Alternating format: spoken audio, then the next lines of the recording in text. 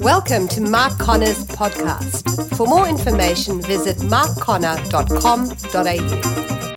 Leading up to Easter, we're doing 3 messages called Stories from Around the Cross. As we move towards Easter, today we're going to look at the supper. Next week, we've got a message from Andrew Chisholm on the betrayal. And then the following week, I'll be speaking again on the denial. As we look at some of the stories that happened around the cross and how they can speak to your heart and my life today. So today we're turning to the Gospel of Mark, chapter 14. If you've been doing our Bible reading, you would have noticed in term 1 we did the Gospel of Mark. Some of you may be wondering what happened to Matthew. Don't worry, we'll get to Matthew a little later. We just thought we'd do Mark first. It's a much better gospel. Actually, it wasn't my idea, but many of our sermons this year have been from, or this term I should say, the Gospel of Mark. So we're going to read Mark 14 verses 12 to 26 today. And so I'm reading from the New Living Translation. You follow on in whatever version you have there today. On the first day of the festival of unleavened bread, when the Passover lamb is sacrificed, Jesus' disciples asked him, "Where do you want us to go to prepare the Passover meal for you?" So Jesus sent 2 of them into Jerusalem with these instructions. "As you go into the city, a man carrying a pitcher of water will meet you. Follow him. At the house he enters, say to the owner, 'The teacher says, where is the guest room where I can eat the Passover meal with my disciples?' He will take you upstairs to a large room that is already set up. That is where you should prepare our meal." So the disciples went into the city and found everything just as Jesus had said. And so they prepared the Passover meal there. In the evening, Jesus arrived with the 12 disciples. As they were at the table eating, Jesus said, "I tell you the truth, one of you eating with me here will betray me." Greatly distressed, each one asked in turn, "Am I the one?" Isn't it interesting how self-focused we are? Instead of saying, "Oh no, Jesus, are you going to be okay?" Everyone goes, "Am I the one?" We kind of are very much like that, aren't we? And Jesus replied, "It is one of you 12 who is eating from this bowl with me. For the Son of Man must die, as the Scriptures declared long ago. But how terrible it will be for the one who betrays him. It would be far better for that man if he had never been born." As they were eating, Jesus took some bread and blessed it. Then he broke it in pieces and gave it to his disciples, saying, "Take it, for this is my body." He took a cup of wine and he gave thanks to God for it. He gave it to them and they all drank from it. He said to them, "This is my blood, which confirms the covenant between God and his people. It is poured out as a sacrifice for many. I tell you the truth, I will not drink wine again until the day I drink it new in the kingdom of God." Then they sang a hymn and went out to the Mount of Olives. Father, today, thank you that the same Holy Spirit who inspired Mark to write these words down 2,000 years ago is here today to bring them alive for us today. As we look at this amazing supper, I pray that you would speak to us and help us to see the significance of this particular sacrament that you've given us as your followers to participate in Jesus' wonderful name. Everyone said amen? Amen. Isn't it interesting how as humans we often link significant moments with a significant meal? Whether it's a Christmas lunch with the family, whether it's a birthday. Here at City Life, we celebrate staff birthdays once a month. And so this last Wednesday, we had our staff meeting, and it was March birthdays. And so at our morning tea, we got everyone who was born in March lined up in order, and we sing this amazing rendition of Happy Birthday that would bring tears to a glass eye. It's actually really out of tune, but everyone has a lot of fun with it. And we sing Happy Birthday, and then we have this morning tea together. It's a great time. Last Tuesday was Nicole's birthday, and our daughter Natasha's training to be a chef, and so she put this gourmet picnic together, and our whole family went up to Berwick Botanical Gardens and had a picnic together. There's something about a meal linked with a significant moment that creates something really special. It's more than just the food. It's the people eating the meal together. And it's even more than words can say. There's this bonding. There's this sense of through celebrating the moment, having the meal, we are connecting at a deep level and expressing a love and an honor for one another that's really, really special. Well, let's think about Passover. We've just read a story of Jesus celebrating Passover. Maybe just come back with me in your mind to 100 years earlier, and let's kind of drop in on a Jewish family who's about to have Passover, and maybe just try to understand why this meal was so important to them. All day long, there's been a growing excitement and a sense of something important about to happen. People are running about town doing all their shopping in a hurry, and then suddenly everything goes quiet in the town. Each family is gathering around the family table. It's a holy day. The Jews call it Passover, which literally means passing over. And the head of the table, the man, begins to speak. Actually, he starts to tell a story about how they were once slaves in Egypt. And everyone seems to know the story. They've heard it before. They're smiling, they're nodding as the story's unfolding. He says something like this: "We are the people of Abraham, the people called by God to be the light of the world. And we went down into Egypt and we were slaves there. But God brought us up out of Egypt with a mighty hand and a stretched out arm. He condemned the Egyptians, but he passed over us. He brought us up through the Red Sea and into the wilderness. He gave us his law. He brought us into our promised land." And the story goes on, telling about the Exodus. And at one point, the little boy, the youngest boy in the family, has a line, and he pipes up and says, "Why is this night different from all the other nights?" "Because," says his father, "this is the night when our God, the Holy One, blessed be he, came down to Egypt and rescued us from the Egyptians." All this happened so long ago, but it's like this family is connecting with those first families. It's like they're united with every Jewish family, taking this meal everywhere in the world. It's the same night, and the meal is making them one. This meal, this supper, tells them who they are. It tells them who God is, a God who loved them and rescued them. You know, life was never easy for the Jewish people, but they are God's people. And this meal was a reminder. And by eating the meal together, they were sharing in that story, God's story. No wonder this night and this meal was so special to the Jewish people. Well, if we could fast forward from that imaginary supper and meal now to Jesus. Jesus was a Jew. His disciples were Jews. And they had this tradition of this Passover meal that had been around for generations. And so they're now going to get ready to celebrate the Passover. We know that Jesus is greater than Moses. Jesus is about to lead his 12. He's about to confront a more powerful ruler than Pharaoh himself. And so they begin to gather. The disciples get everything ready. They get the room together. But then there's a twist in the story. Jesus is the head of this family group gathering. He doesn't go back and talk about Egypt. He starts to say how this Passover meal is now finding fulfillment in himself. He's taking the bread and saying, "This is my body." He's taking the cup and saying, "This is my blood." Imagine the disciples, their heads are spinning. What do you mean it's you? What do you mean do this in remembrance of you? Jesus is saying how this experience of his upcoming death and resurrection is fulfilling this Passover meal that has been celebrated for generations. There's no lamb on the table because the lamb is at the table, about to take the sins of the entire world. Well, let's fast forward a couple of decades now. Imagine around 56 AD, and you'll find followers of Christ all through the Roman Empire gathering in homes, no longer celebrating the Passover, but celebrating this supper, this meal that Jesus instituted. Jesus has paid a once-for-all sacrifice. It doesn't need to keep happening. And then he rose again, and it's like anyone who believes this becomes part of a new family, a family that eats together. Rich and poor, men and women, slave and free, gathering around bread, his body, wine, his blood. And it's like Jesus is right there with them as they celebrate this supper together. You know, here at City Life, communion, the supper, is a high value. And it's really important that we not allow this just to become a ritual or something we do just out of habit, and we lose the meaning and significance of it. Communion can be referred to as the Lord's Supper or the Eucharist, which means thanksgiving. Some people refer it to the table or to the Last Supper. But Jesus himself instituted the supper, and as you read the book of Acts, his followers continue to celebrate it, and that continues to this day.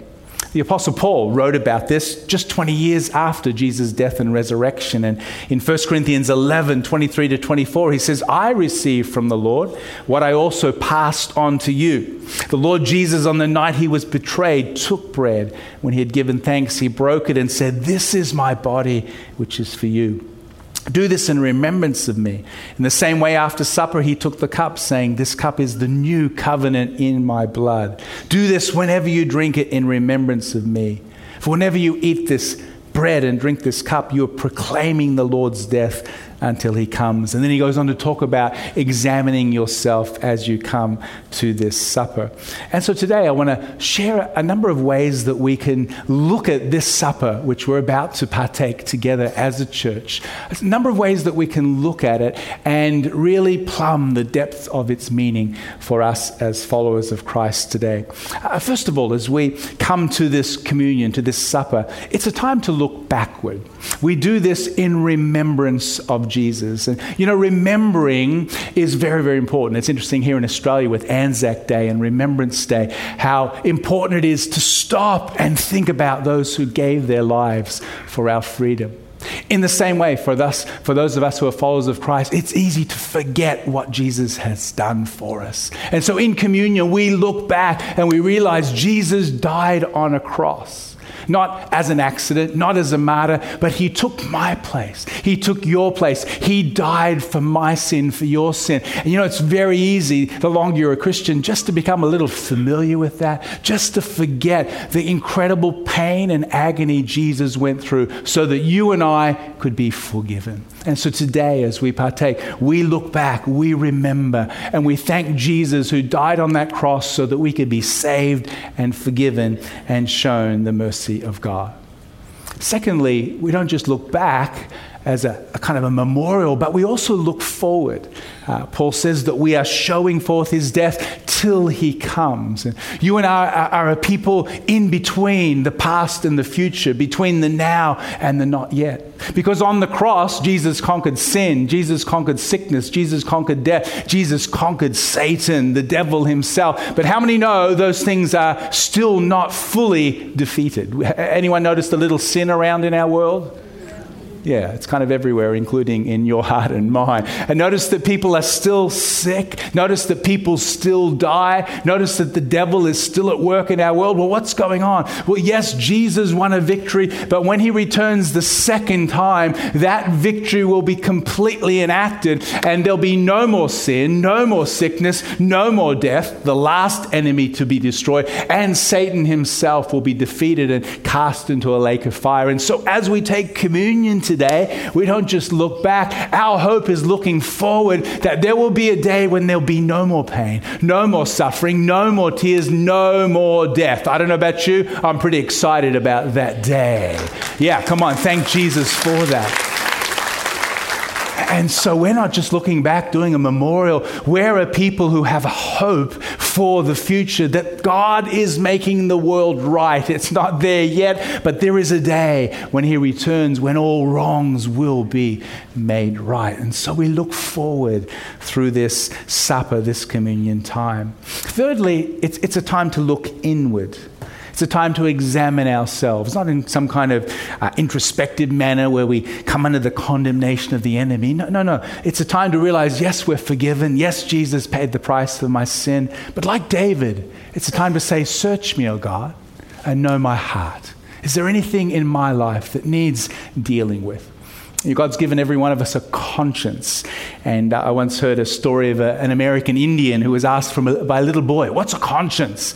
And the American Indian gave a very powerful metaphor. He says, your conscience is like a wooden triangle on the inside of you.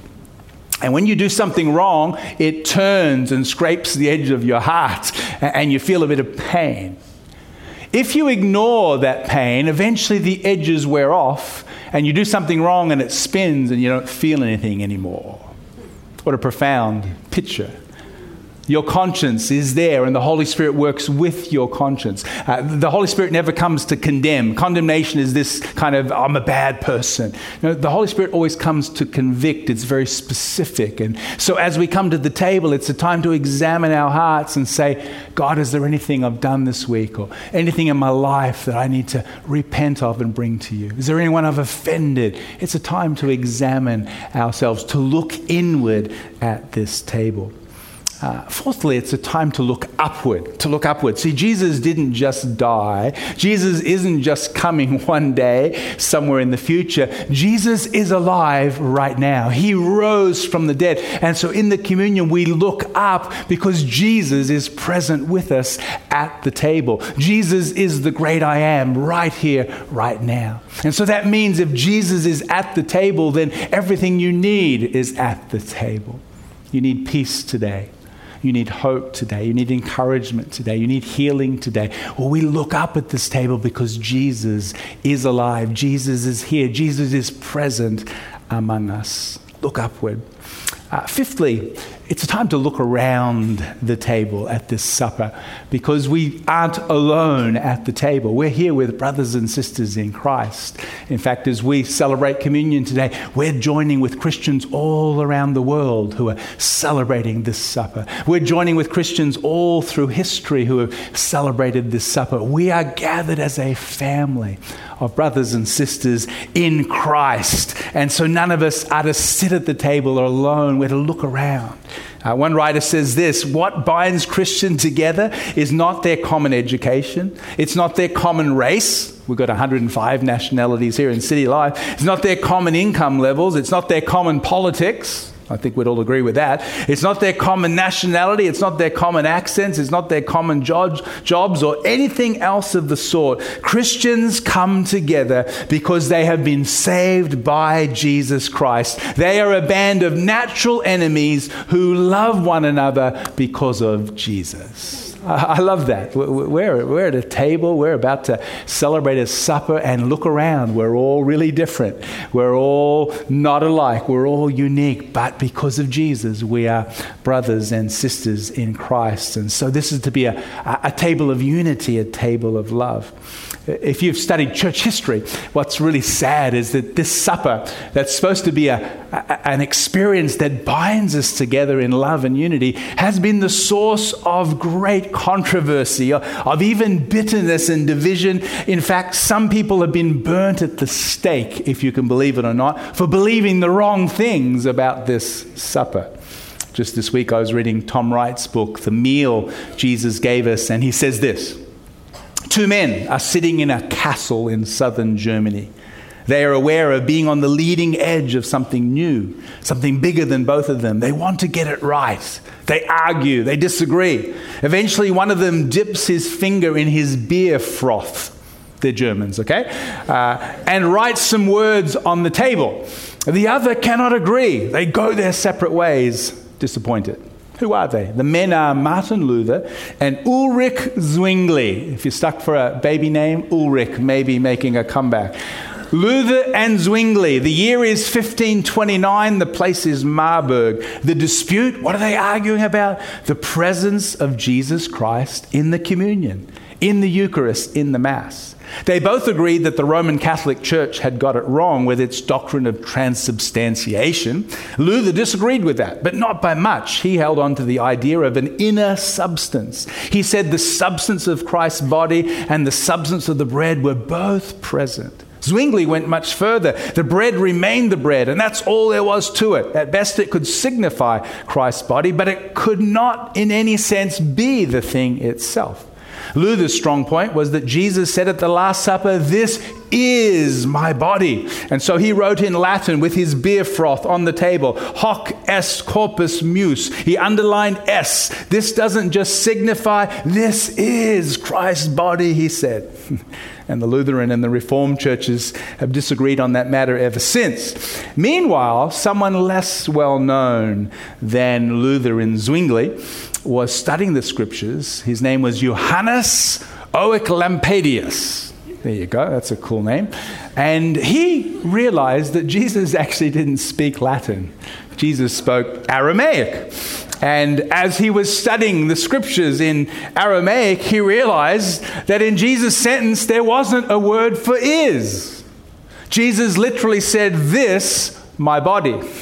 The space, the dash, was too pregnant for logical analysis. What mattered most was that those that came to the Lord's Supper did feed on Christ. And so here's Luther and Zwingli arguing over the word is, and the word is actually wasn't even in the original language. And yet they're fighting at the table. How many are thankful that the church has grown up and matured beyond our disagreements and divisions now? Aren't you pleased about that? That's why we have 45,000 denominations today, all with their view being the right view. You know, I'm not saying doctrine's not important. I'm not saying truth is not important. But let's never forget that we look around the table. We may all be different. We may all have some different views and perspectives. But if you love Jesus, then we're brothers and sisters at the table. Here at City Life, we believe the bread remains the bread. It doesn't undergo some change. But in a supernatural way, we can feed on Christ as we partake of this supper today. Number 6, we look backward first of all. We look forward. We look inward. We look upward. We look around. Sixthly, we look outward beyond this table. See, this table, this supper, has a couple of empty chairs at it. It's not a us four, no more. And Jesus said a good shepherd leaves the 99 at the table and goes and finds that one. And so as we come to this table today, it's a reminder that we're here. We know of Jesus. We know his forgiveness and his love. But there are still many in our world that haven't heard. It's about focusing on that one as we come to this table and praying and believing for them to also experience the saving grace of Jesus. And so as you can see, this supper has a rich and deep meaning, a meal attached to some significant moments. And I pray that these different perspectives will help you ensure that as we celebrate this here at City Life, it doesn't just become an empty ritual. A couple of questions that I'm sometimes asked about communion. Some people say, what about children? Should children be allowed to take of communion? It's interesting when you study the Passover tradition. Passover was celebrated by the entire family, including the kids. In fact, the youngest child in the family had a part to play in the telling of the drama and the story. And so I've always grown up in a family. When Sharon and I were little, my parents allowed us to participate in communion, but not in a disrespectful manner. They always sat down and said, they explained what the bread meant. This is Jesus' body broken for you. They explained what the cup meant. And so I believe that this is an experience, this is a sacrament for the whole family, and we should teach our children its meaning, but include them as they come of age. Other people say, well, how often should we celebrate this supper? And some churches do it once a quarter, some churches do it once a month. Here at City Life, we celebrate communion a couple of times a month, but we also encourage our life groups to have communion together. It's a wonderful thing you can do as a life group, and you can do as a family. Some churches make it a very high liturgical thing that needs to be led by official leaders. We believe that really this was originally a meal and then became a separate sacrament, but it's not just at church that you can have this. As pastors, sometimes we go to the hospital and we have communion with the person in the hospital and pray for them. And so Paul says as often as you do this. And so there's no set frequency. It's a very important meal linking to some significant moments that should be a meaningful experience in our life. In just a few moments, we're going to celebrate the supper together. And I'm going to encourage you just to take some time and think about what perspective God may be speaking to you about today. Maybe as we celebrate today, it's a time for you to look back and maybe you've taken a little for granted the joy of your salvation. Maybe today is just, Jesus, thank you for dying for me. May I never take that for granted. Maybe for you, it's looking forward and realizing maybe life's a bit tough right now, but there's a hope. Jesus is making things right. Maybe for you this morning, it's looking inward, and maybe the Holy Spirit just wants to turn that conscience, and maybe there's a relationship you need to get right today. Maybe for you, it's looking upward and just realizing Jesus is here right now. Your peace, your joy, everything you need is in him.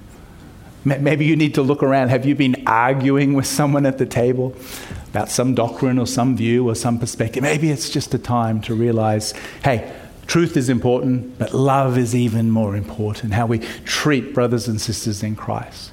Or maybe at this table today, it's a time to look outward, and even as we partake in a few moments, just to be praying for that one person in your family, that one person in your neighborhood. Who knows, a little later this year, maybe they'll be sitting with you at this table together. Maybe that's your focus today. And so I'm going to ask those who are serving our communion today to come forward at this time and to begin to distribute the bread and the cup.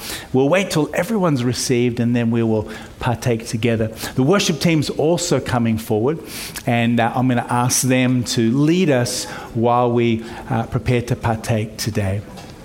Father, I pray that this supper that your Son Jesus instituted 2,000 years ago would not just be a ritual or something we do just because we've got some things to fill in some time with, that it would be a meaningful meal connected to some meaningful moments. And as we look backward, as we look forward, as we look inward, as we look upward, as we look around, as we look outward, Lord, this table, this supper would be a rich and meaningful experience for each one of us.